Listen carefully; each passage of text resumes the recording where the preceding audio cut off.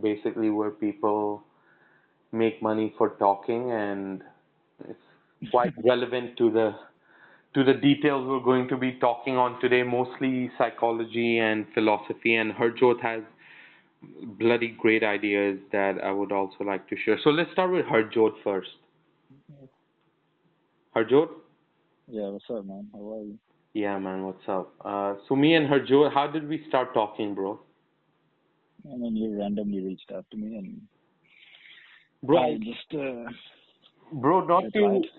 not to put you off like mood, but I actually Hmm. messaged you because my friends recommended that I do a podcast with you.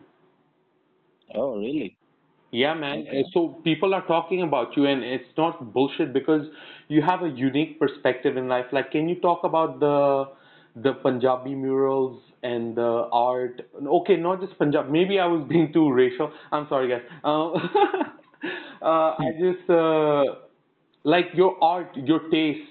Can you talk about that? My face. What do you mean?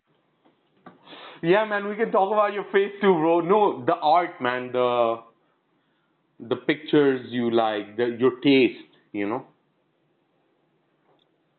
My No, I'm not understanding. Like, what do you mean my taste? Like, what is what are you referring to? Because I don't know what you're referring to. Art, man, your WhatsApp DP is a picture of people ripping lines, and there's also a lot of stuff. Oh, so are you talking like The the kind Punjabi of stuff. photos I post where it's like some warriors or some monks or saints or something? Yes, yes, yes. Okay. So those are basically photos that I post of they're gurus from the Sikh religion. Um, Okay. Sikh religion is, I was born into the Sikh religion, so my family is Sikh. Um, and I am not religious by any means, but I am spiritual, quite spiritual. Hmm. And what that means is I just kind of have no bias towards any religion. I study all of it. And the way I define religion or I feel about religion is that, and this really riled up a previous kind of mentor of mine when I said this to him, where I said a religion is a cult, and he got really mad because I called his religion a cult. Um, What religion was he? Sikh, he was also Sikh. He had a turban. So you Uh, called your own religion a cult? yes, I did, Oh, and I do wow, okay. still. That's Um, interesting. yeah, and then he was pretty mad, and Uh-huh. obviously. Yeah. Uh, and this is coming from somebody who really respects the religion. You know what I mean? Like the art Yeah, that I you feel bring you, up, bro. I feel you. it's the reason you bring up the art is because like I put it out there, right? So it's Yeah. like I'm kind of promoting the religion in some way, but I'm not really. Uh, so the way I see it is there's two ways to life. One is very explicit, one is very implicit. Um, so one is what you see, and what one is the underlying principle. For example, let's take an iPhone for an example. What you see the iPhone, it's a great product. It gives you great, quality and function functionality and the aesthetic of it. Everything is really nice. That's the outside of it, Yes, right? I agree. But then, what's on the inside? What's functioning it? What's operating it? What's running the thing? What's making this product look so good, right? So That's that's computer the way. engineering, bro. No? Yes, I mean, whatever that. What I'm saying is there's a principle behind it. There's something behind it. Yeah, There's a law of value behind it. nature almost.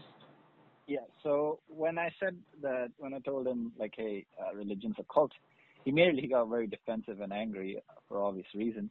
And I must say that I've been quite ballsy in that way to Did say that that. But affect you for a long time? Was he rude?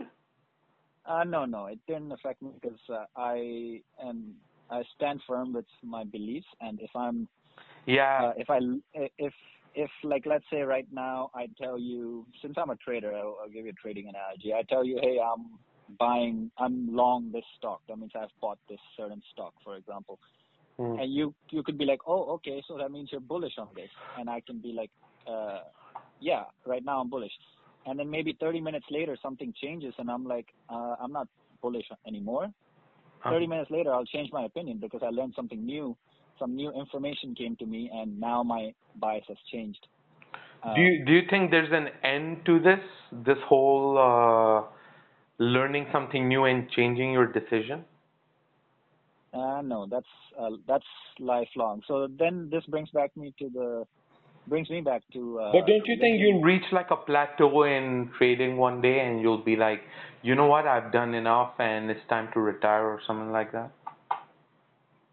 I mean, that really depends. You know what I mean? Uh,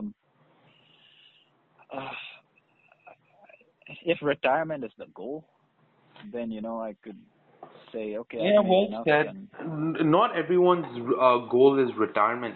Some people's goals yeah, are so short term, it'll amaze you, you know. yeah, absolutely, and that's the whole thing. It's like uh, everybody. I believe all humans, um, they have this inert need for purpose. Even me, if I don't feel like I'm working towards something, I feel very useless. I feel very unproductive, and I feel like I have no point in life. It's like you need a purpose in life to like kind of live life. Otherwise, it feels as if meaningless. Deep word. And so we all have to create purpose and meaning in our life, Yeah. because essentially life is totally pointless. There's no fucking point. You could become the Maharaja, you can become a king of, fucking any country, become the king of UK, of America, become the next president. You could become the greatest of the greatest of the great in this world, in this life, and then one day you die and that's it. What are you going to do about that? It doesn't mean shit anymore. Like, your life is done.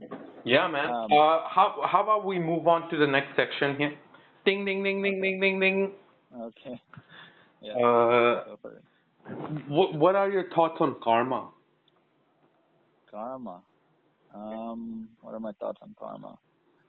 Well, Because karma is now quite we've come to interesting. the point of understanding that you don't believe in big mountains. You are more of a swimming in the ocean type person.